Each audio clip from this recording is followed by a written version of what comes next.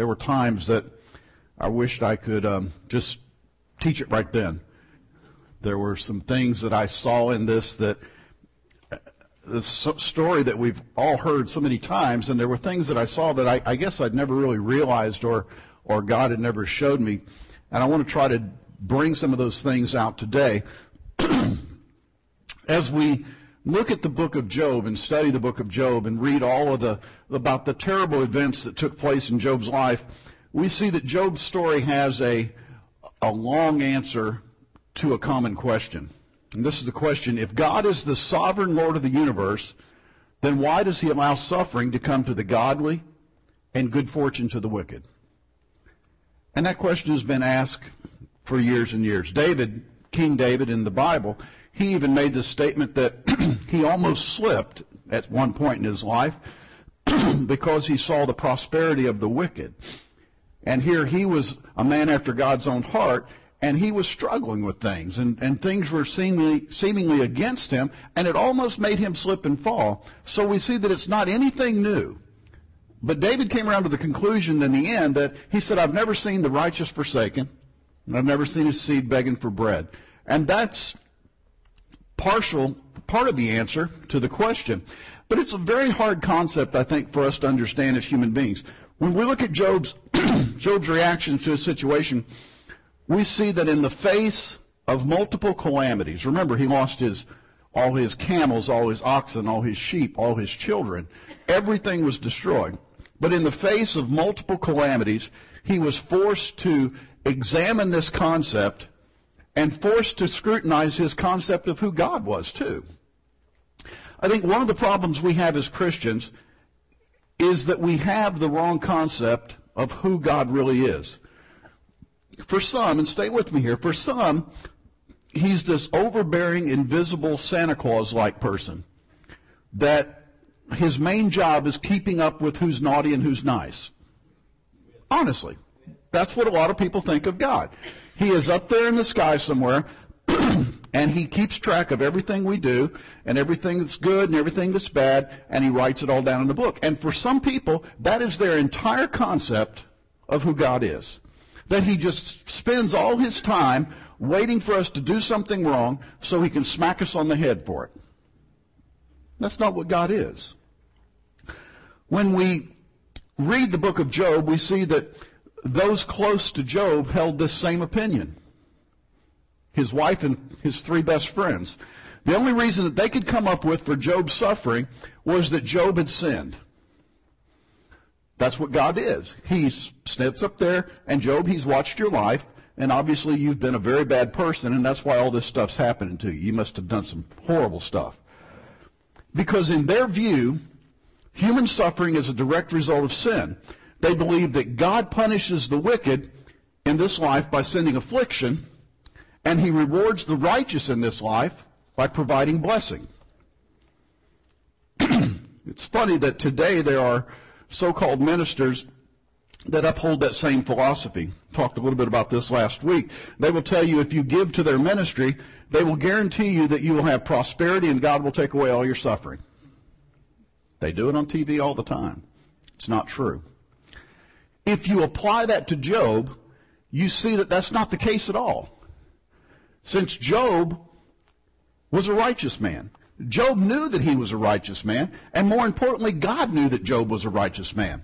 In Job 1:8, God himself gave Satan this glowing review of Job's life. He said, there is no one on earth like him. He is blameless and upright, a man who fears God and shuns evil. That's God himself speaking of Job. So that throws out all that theory of the reason Job was having all these things happen to him is because there was sin in his life.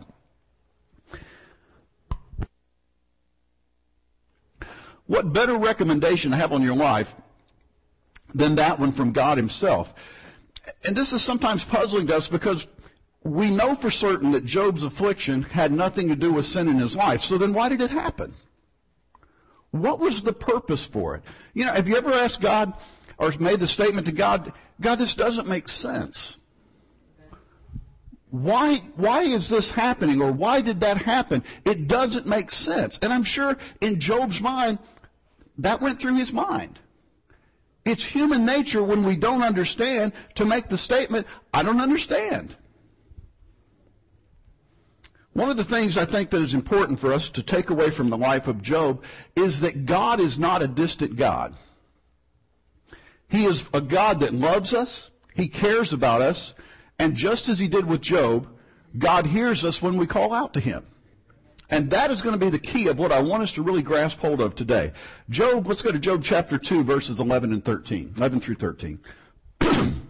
When Job's three friends, Eliphaz the Temanite, Bildad the Shuhite, and Zophar the Naamathite, heard about all the troubles that had come upon him, they set out from their homes and met together by agreement to go and sympathize with him and comfort him. Boy, that was, wow. When they saw him from a distance, they could hardly recognize him. And they began to weep aloud, and they tore their robes and sprinkled dust on their heads. Then they sat on the ground with him for 7 days and 7 nights. No one said a word to him because they saw how great his suffering was. After all the events that happened in the first 2 chapters of Job, loses everything. His 3 best friends come to him, and they just stand there looking at him. And for 7 days and 7 nights, they stood there and sat there then and just looked at him. They didn't say anything. And then Job makes a statement in the following chapter of where he was in his life at that time. And the short version of that is he cursed the day that he was born. He asked God, why didn't you just let me die as I was being born? And Job justified that it would have been so much easier if God had allowed that to happen. All of this would have been avoided. If you would have just done that, God, why didn't you do it? Then, after Job makes his statement, in the following several chapters, one of Job's so-called friends steps up to talk to Job, and he defends this traditional view of the reason that tribulation came on Job. In chapter 4, verses 7 through 9, Job's friend Eliphaz the Temanite says this. This is Job's buddy. Consider now, who being innocent has ever perished? That's an accusation. Where were the upright ever destroyed? As I have observed, those who plow evil and those who sow trouble reap it. That's comforting, isn't it? At the breath of God they are destroyed. At the blast of His anger they perish. That's his comforter. Job responds to his friend in chapters 6 and 7. In fact, let's read Job chapter 6, verses 1 through 4. This is Job's response. Then Job replied, if only my anguish could be weighed and all my misery be placed on the scales, it would surely outweigh the sands of the seas. No wonder my words have been impetuous. The arrows of the Almighty are in me. My spirit drinks in their poison. God's terrors are marshaled against me. And Job continues over the next couple chapters with this outpouring of emotion that's directed at both his friend and at God. And in the end, Job is not at all comforted by his buddy. Then in chapter 8, another friend steps up. And this is Bildad the Shuhite. We'll just call him Bill. Steps up to Job and he delivers this encouraging talk, much like the one of Eliphaz. He explains to Job once again that all of this was a result of sin and he was going to die for it. And it was all for one simple reason. And this was a little bit different take on it. He tells Job, because this is what you deserve. That's what he said. Bildad even goes on beyond the traditional teaching about the righteous prosper and the wicked are punished, because he concludes that all of Job's children had sinned too, because they all died. He just got the whole family in the mix. Now, let me stop for a minute and say, while the Bible does say that the wicked will suffer, it never permits reverse logic and reasoning that everyone who suffers is being punished for sin. You can't take it and twist it like that. The Bible does speak of the wicked suffering, but we can't twist it around to fit our own agenda and say that everybody that's suffering has sinned. That's not the case. Job is a perfect example, and I believe that's one of the reasons that we have this story of Job. And it's one of the reasons that when the story starts, it's made very, very clear that Job was a righteous man. God himself gave Job an endorsement. So it takes away all of those twisted logic things and puts it back into perspective that everybody can suffer. Everybody can have trials. Everybody can have persecution. Doesn't matter who you are. Job's speech in chapters 9 and 10 is in response to his friend Bildad the Shuhite. In fact, Job chapter 9 verses 1 and 2, and then Job chapter 9 verses 32 and 35, through 35. Then Job replied, "Indeed, I know that this is true, but how can a mortal be righteous before God? He is not a man like me that I might answer him, that we might confront each other in court. If only there were someone to arbitrate between us, to lay his hand upon us both. Someone to remove God's rod from me so that his terror would frighten me no more." And this is a key, another key to that whole thing. "Then I would speak up without fear of him. But as it now stands with me, I cannot." Job listens to the comfort of his two friends, who told him he was obviously suffering because of his horrible sin. All his children had died because of their sin. And then in verse 2, Job's answer and his reply to their assertion is that no one is really righteous anyway. There's no one that's righteous enough to stand before a holy God. But then he wonders out loud. He says, how could a man stand before a holy God and plead his case? How can I, just a man, stand before God and plead my case? What right do I have to that? Job then acknowledges that God is not a mortal creature. He's not like us. He's not a man that I can just walk up to and talk to. You can't just walk up there and say, "Okay, God, I got something to say to you." Job realized it was impossible for him to answer God as if the two of them were in some kind of legal dispute. He said, how can I confront him like we're in court? He's God, and I'm just a man. Basically, Job was saying, I can't take him to court. And then Job wishes later on that there was somebody that could mediate between him and God. I just wish there was somebody that would step in between us, and he would place his hands on us both. And that was a reference back to a lot of times a judge. When he would rule in a case, he would call the two people forward, and he would place his hand on the two of them, and then he would pronounce his judgment. And that's what Job was saying. I wish that we could have this situation where me and God could go before somebody, and this mediator would put his hands on us both, and he would make a decision. The only problem with that is the way Job saw it. God was not only the other party, he was the judge. And Job was saying, that isn't fair. I'm up against the guy that gets to make the final decision. And I can't just go and plead my case.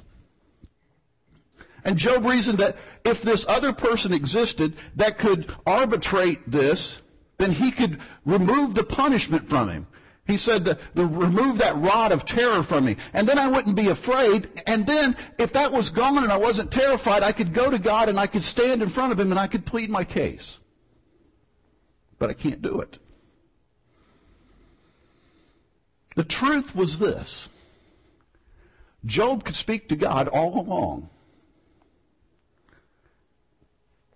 And as the events of Job's life unfolds, he realizes that not only can he do that he is doing that.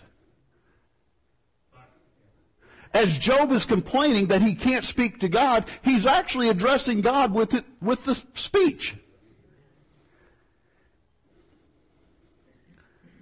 And if we really look at this closely, we can see that this is probably one of the most important lessons we can learn from God, or learn from the story of Job, is that we can go to God ourselves and we can talk to God and say, this is how I feel.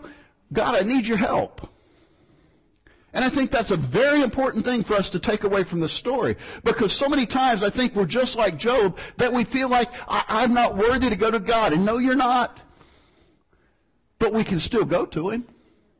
It's not because we're worthy. Remember, Job said, there's no man righteous enough to go stand before God, and he was right.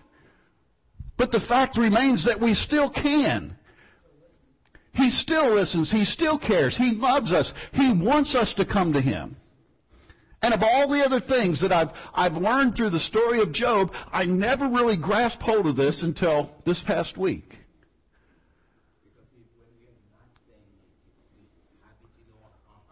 That's right. That's right. We might as well say it. Then Job's third friend, Zophar the Naamathite, he was no more encouraging than the first two, but he did have a different take on the situation.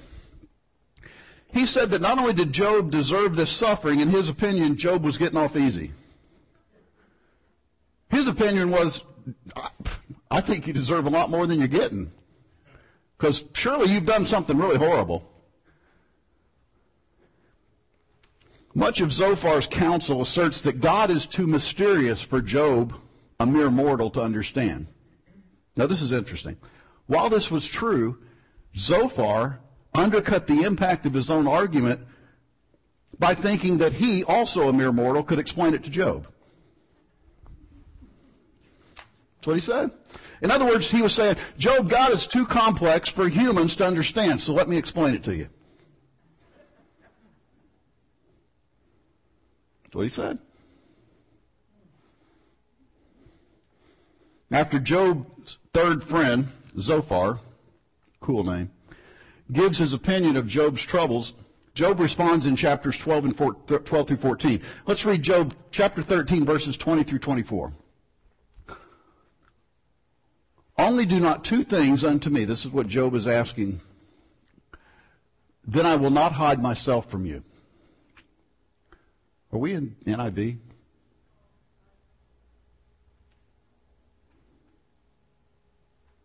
Withdraw your hand far from me and stop frightening me with your terrors. This is what Job is asking of God. I want two things. Withdraw your hand from me.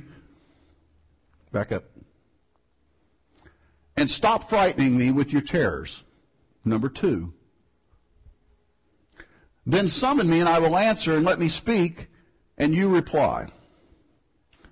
How many wrongs and sins have I committed? Show me my offense and my sin. Why do you hide your face and consider me your enemy? See, Job is kind of getting the hang of this now. He's understanding that he can talk to God. And he's talking from his heart. In this passage, Job asked God to grant him two things. First of all, remove the punishment from me. Remove your hand of punishment. And secondly, stop scaring me. That's what he said. Stop scaring me. It's hard for me to talk to you when you scare me. Job reasoned that if God would meet these two preconditions, then he would respond to God, to what God had said, and God could respond to what he said. If you do these two things, God, then we can talk. Again, we see Job longing for the opportunity to talk to God, to talk to him openly and frankly, when all the while he was doing that anyway. God, if you'll just do these two things, we can have a conversation. And he was already doing it. In verse 23, Job pleads with God to show him any wrongs. Lord, tell me any wrongs that are in my life. Any sins, any offenses, any transgressions. In the King James Version, it's called iniquity, sins, and transgressions. In other words, God, show me where I've gone astray. Show me where I've missed the mark. Show me where I have rebelled against you. Point them out to me so that I can see them. Now, Job wasn't saying this in a smarmy kind of way. I believe he was pleading with God kind of the way that David said it in Psalm 139, verses 23 and 24. Search me, O God, and know my heart. Test me and know my anxious thoughts. See if there's any offensive way in me and lead me in the way everlasting. He was sincere. God, if there's something in my life, show it to me. I'll get rid of it. And then after I get rid of it, then we can sit down and talk. Because we need to talk. I believe this is something we should all do on a regular basis. God, show me if there's something in my life that shouldn't be there.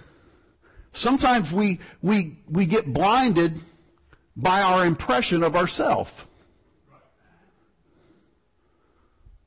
We like to think of ourselves as a pretty good person.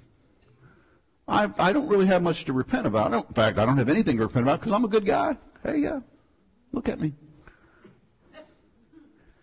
And then we can justify things in our life because we're not as bad as somebody else. Remember the Pharisees? I do all of this, and thank God I'm not like him. Instead, we need to be saying like Job and like David did, God, look at my life. See if there's something in my life that shouldn't be there. If there's transgression, if there's sin, if there's iniquity, anything in my life, tell me so I can get rid of it, then we can talk.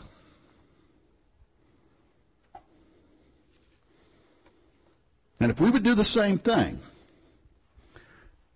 and repent of it, walk away from it, whatever it is, and then don't return to it. Remember, repentance is changing direction. If we're headed this way doing something and we repent, we can't keep going that direction. We have to turn around and go the other way. So if we ask God to point these things out in my life, then we need to listen when he speaks to us. We need to say, God, I take those things from me. I'm going to change my direction. And I'm going to go back the other way. That's what we need to do. The key to all of this is one word: communication. Communication between us and God. And I believe that God wants us to know that we can come to him at any time for anything that's bothering us. Anything that concerns us concerns him. Job said he felt as if God was hiding his face from him. And there are times in our lives that I think we feel the same way. Because I believe we feel that way because there's times when God allows us to go through certain things. The mistake that Job made during this time was this: he concluded that God considered him an enemy. And that wasn't the case. Remember, God was the one that put the boundaries up for Satan. First he said, you can take all his stuff, but you can't touch my servant Job. And then Satan said, well, yeah, but you let me get to him and he'll curse you to your face. He says, okay, you can afflict him, but you can't kill him. See, God still loved him enough that he set up boundaries.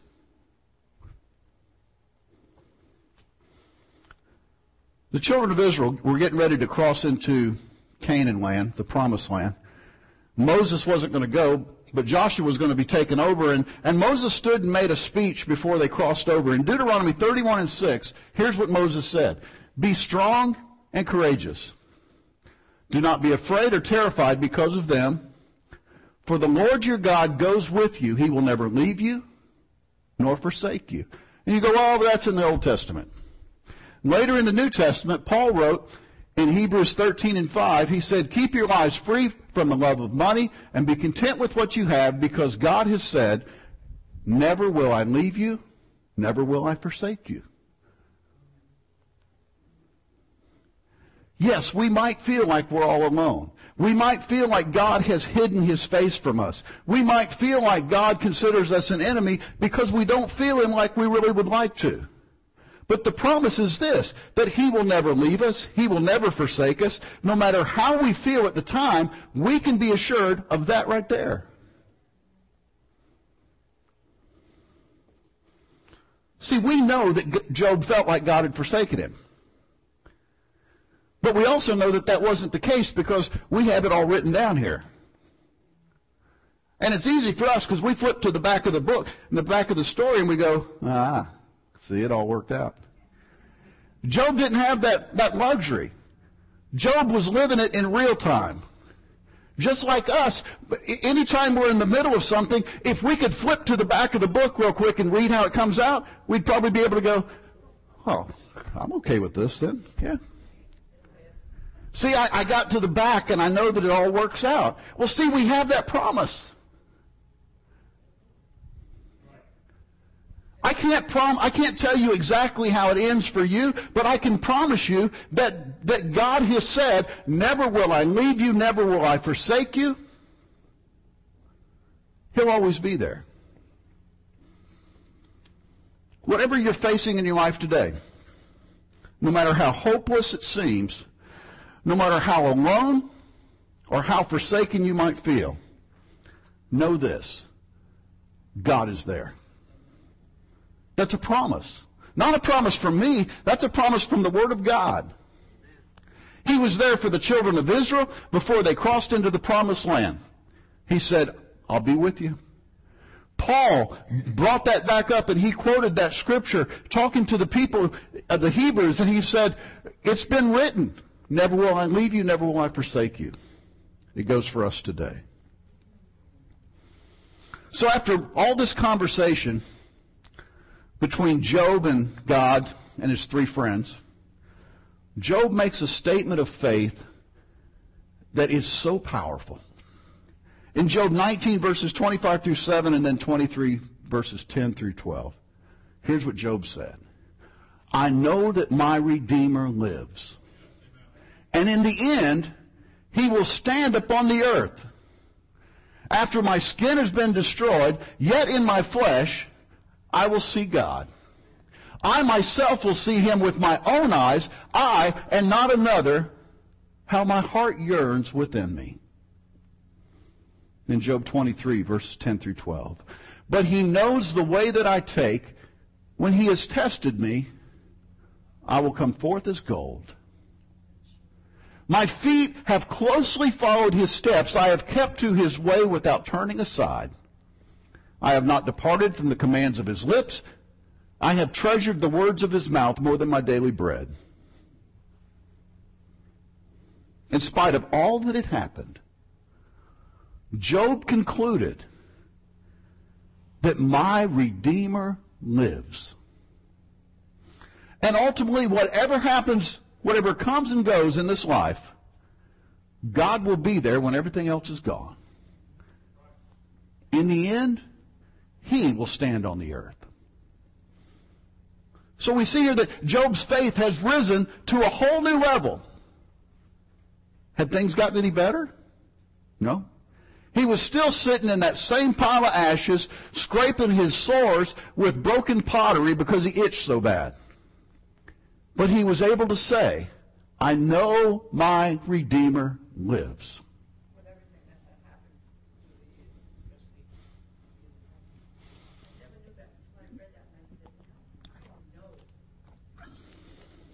That's right.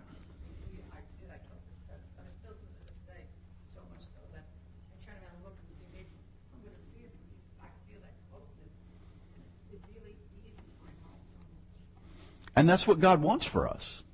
That's exactly what God, he wants us to feel his presence there. He wants us to know that he is there, no matter what we're going through. When Job was speaking of his Redeemer, he wasn't focusing so much on God as a Savior, but rather thinking of the Lord as his defender. Someone who would ultimately vindicate him of all wrongdoing. Someday he's going to stand on the earth and all these friends of mine that think I've done all these wrong things, I'm going to be vindicated of all of this. Because my God knows. When Job says that in spite of his skin being destroyed, my skin is being destroyed, that means he knew he was dying. But in spite of that, he also knew that he would see his God. Still, Job was confident that even though he thought he was going to die, he was confident that God would defend him and would show him acquitted before his accusers. All you guys, Bill, Eli, Zophar, You three guys, someday you're going to see. What you think about me, it doesn't matter. Because I know my Redeemer lives. And I know that he will stand in the end when everything else is gone. And I will be vindicated. In Job chapter 23 and verse 12, Job states that he treasured the teachings of God as recorded in his word. He said that I value these things, the words of his mouth, the words of God, more than my daily bread. I value these things more than my daily substance, more than the food I eat. And I think that's why Job could stand on the promises of God, because he knew the promises of God. If we don't know the promises of God, how can we stand on them? If we don't know what the Word of God says for us, then how can we be comforted? David said in Psalm 119 and 11, he said, I have hidden your word in my heart that I might not sin against you. That's why it's important for us to study the Word. That's why it's important for us to take the Word and memorize it and make it a part of us so that when these things come against us, we can speak the Word. Pastor Magine said recently, and reminded us that when Jesus was being tempted in the wilderness, what did he come back with? The Word. David said, I've hidden your word in my heart so that I don't sin against you. Know what the promises of God are. Know what God wants to do for us. Does that make our problems go away? Of course not. But it lets us know we have hope. It lets us know that we have a God that loves us and will never leave us or forsake us. If we hold that scripture that where Moses told the children of Israel, and where Paul repeated it again in the New Testament, that he will never leave us, he will never forsake us, no matter what we go through, we know that God is there. If we believe the Word. Be assured, if you are feeling like Job today, you and he are not the only ones that ever feel that way. David, who was called a man after God's own heart, felt that same way many times. But through it all, David learned, as Job did, that he could go to his God, that he could talk to him at any time, and that through that he would receive comfort and assurance that God was there and he really did care. David spoke freely with God. Look at a couple of these instances. Psalm 10 and 1. This is from his heart. Feel this as you read it. Why, O Lord, do you stand far off? Why do you hide yourself in times of trouble? Psalm 13, verses 1 and 2. How long, O Lord, will you forget me? Forever? How long will you hide your face from me? How long must I wrestle with my thoughts and every day have sorrow in my heart? How long will my enemy triumph over me? Psalm 64 and 1. Hear me, O God, as I voice my complaint. Protect my life from the threat of the enemy. David's relationship with God gave him confidence to approach God with his concerns. He knew that when he called out to God, that God really did hear him, so he presented his plea to God and waited. He knew that he and God were like this. Me and God were like this. I'm a man after his own heart. And so I can speak freely. Psalm 5, verses 1 through 3. Look what David said. Give ear to my words, O Lord. Consider my sighing. Listen to my cry for help, my King and my God, for to you I pray. In the morning, O Lord, here's the key, you hear my voice. In the morning I lay my request before you and wait in expectation. David was saying, even though I feel like I'm alone, I know down in my heart that you hear my voice. And so I just lay these things out there and I'll just wait for what you're going to do. That's the relationship that David had with his God. And we too can approach God with our questions and our concerns and our frustrations and our fears.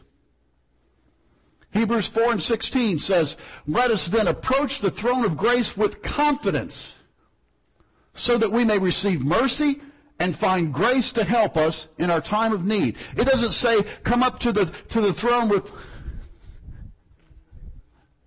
please don't beat me. He says approach the throne of God, the throne of grace with confidence. With confidence of what? That the one you're approaching loves you. That the one you're approaching wants you to come there. He wants you to be there. The King James Version of that scripture says, let us come boldly before the throne of grace. Boldly. With confidence, come to God. When we have a concern, when we have a problem, when we have a situation in our life, we know that we can go to our God because He loves us.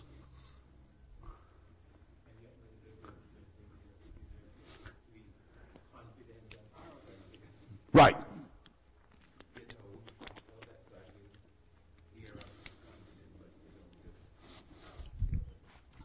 That's exactly right. We do have to be careful that we don't go with arrogance and think that we are somebody. We have to realize that we are, as Job said, how is there a righteous man that can stand before a holy God? Job was saying we're not worthy to stand before Him, but we can. We can tell God anything. Now, again, as Brother Ashley said, it doesn't mean that we can come to God and demand that He complies with our list of demands and tell Him what He's going to do. But it does mean that we can go to Him with confidence and say, God, I need some help.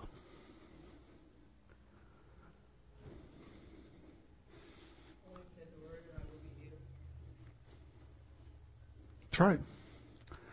In faith, we can know that we are His children. And here's an important thing. We have to realize that He wants what is best for us. God knows us. He knows our thoughts, and beyond that, He knows the intent behind what we say. We don't have to be shy about coming to God. I will assure you that He is not surprised by anything you would tell Him. Makes it a little easier, doesn't it? It's nothing He hadn't heard before. And you say, well, how do you know that? Because He knows us better than we know ourselves. He created us. I believe when we pray, and stay with me for a minute here in the context that I'm saying this. I believe that when we pray, God prefers honesty to etiquette. It doesn't mean we should be disrespectful. But it means we don't have to have this beautifully crafted prayer every time we come to God. Instead, it should be what's in our heart. We need to approach God as the one that loves us and is concerned about how we're feeling. Sometimes we need to lay down our dainty little spoons of nicely crafted prayers and pick up this dirty shovel of gut-level honesty and say, God, this is what's going on. Amen. I need your help. Amen. There's some people get so caught up in the proper and etiquette of prayer, and then they have to have the these and thous in there, and it's not required. When you fall on your face before God, speak to Him from your heart. As if it were your Father, because He is our Heavenly Father. What would you say to your Father if He had the ability to take care of any situation in your life? How would you speak to Him? You would tell Him what you need.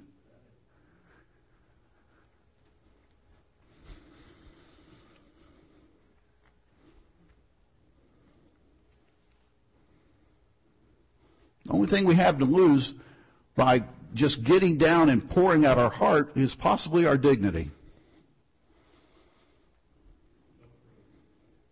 I can tell you this, as we saw with Job, living authentically with God is more than worth any amount of humiliation we might suffer. God, this is how I feel. I feel like you're hiding your face from me. I feel like you've gone away somewhere and you've abandoned me. David said the same thing. Some would ask, well, is it really all that important to stay in communication with God? Let's look at this a minute. In the world we live in today, communication has become probably one of the most important things. Almost everybody has a cell phone. Why? So that anytime we just feel like it, we can just dial somebody and talk to them no matter where they are. Hey, how you doing? What are you doing? Where are you? If you think about it, 25 years ago, you would never call somebody and say, where are you?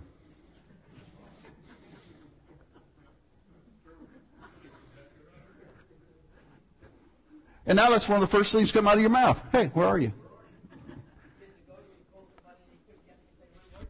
There you go. So communication is so important to us that we walk around and anybody here have a BlackBerry? If you have a BlackBerry, there's actually a website that it's so addictive that there's a website, they call it Crackberry. Because people get addicted to it almost like crack. And you see people with BlackBerries walking around and this is the look on their face. Because they're sitting there just going through. You can get on the internet. You can check on sports. You can check on stock. You can get on your Facebook page. You can text message. You can take pictures. You can send pictures. Emails. I hardly ever log on to my email account anymore because it all comes right to my phone. If somebody calls my phone and leaves a message, it transfers it to print. It's called voice to text. So I don't even have to listen to my messages. I can just read them. How cool is that? So we value communication. Well, if we value communication among ourselves so much, why wouldn't we value that communication between us and God?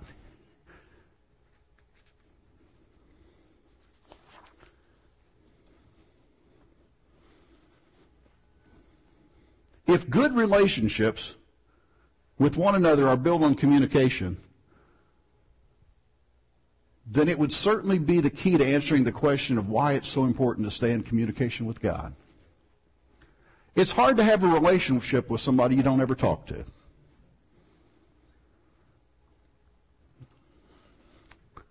Some people, the only time they talk to God is when they come to church.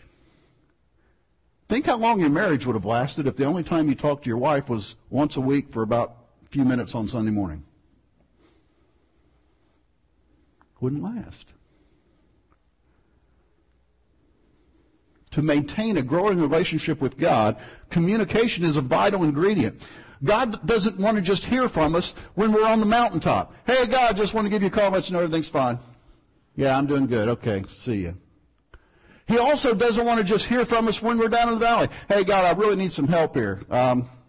Give me a call back when you get a chance. I'm needing something right now. No. God wants a communication that's real time, like 24. Anybody watch 24? It's real time. It happens everything that happens as it happens. And God wants us to communicate with Him as our life happens. The scripture that says pray without ceasing, it's saying that what we should do is to have this mentality and this mindset of prayer through the day, to where we're in this constant contact with God. Kind of like we walk around with a headset on and dialed to God's number, and we just talk to Him. We can just talk to Him. You ever see people do that? You see them walking along, and it looks like they're just talking to themselves? Yeah, okay.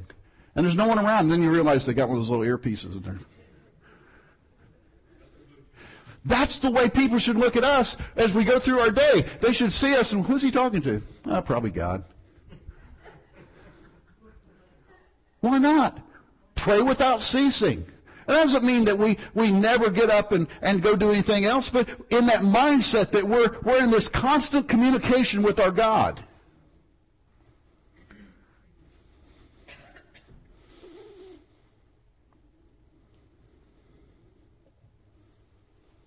Job's example sets a prayer standard for us in hard times.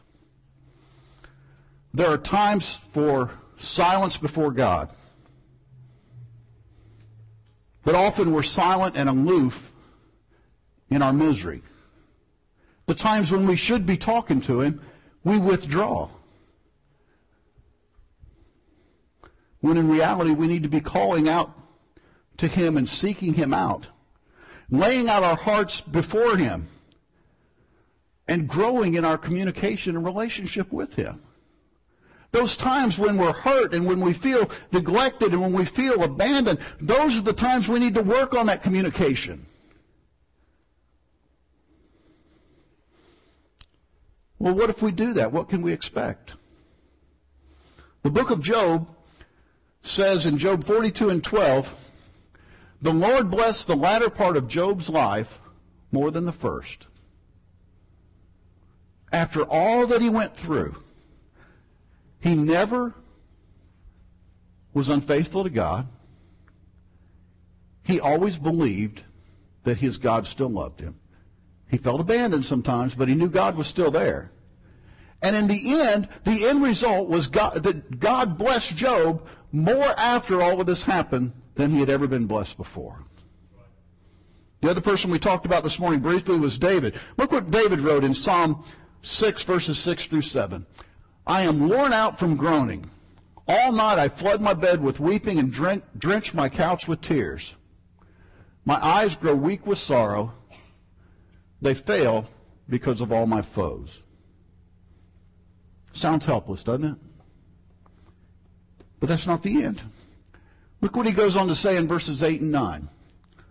Away from me, all you who do evil, for the Lord has heard my weeping.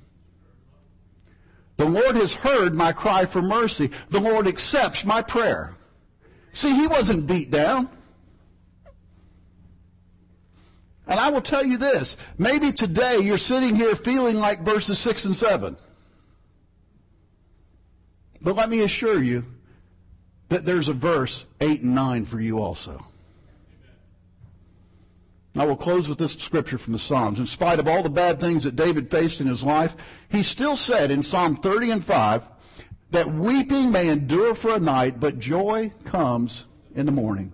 Rejoicing comes in the morning. Yes, I might go through some things, and I might lay in my bed and cry, and I might be just tormented, but I know that eventually this night will pass. So whatever you're going through right now, I urge you to turn to God. Talk to Him. He loves you. He cares about what's going on in your life because you are His child.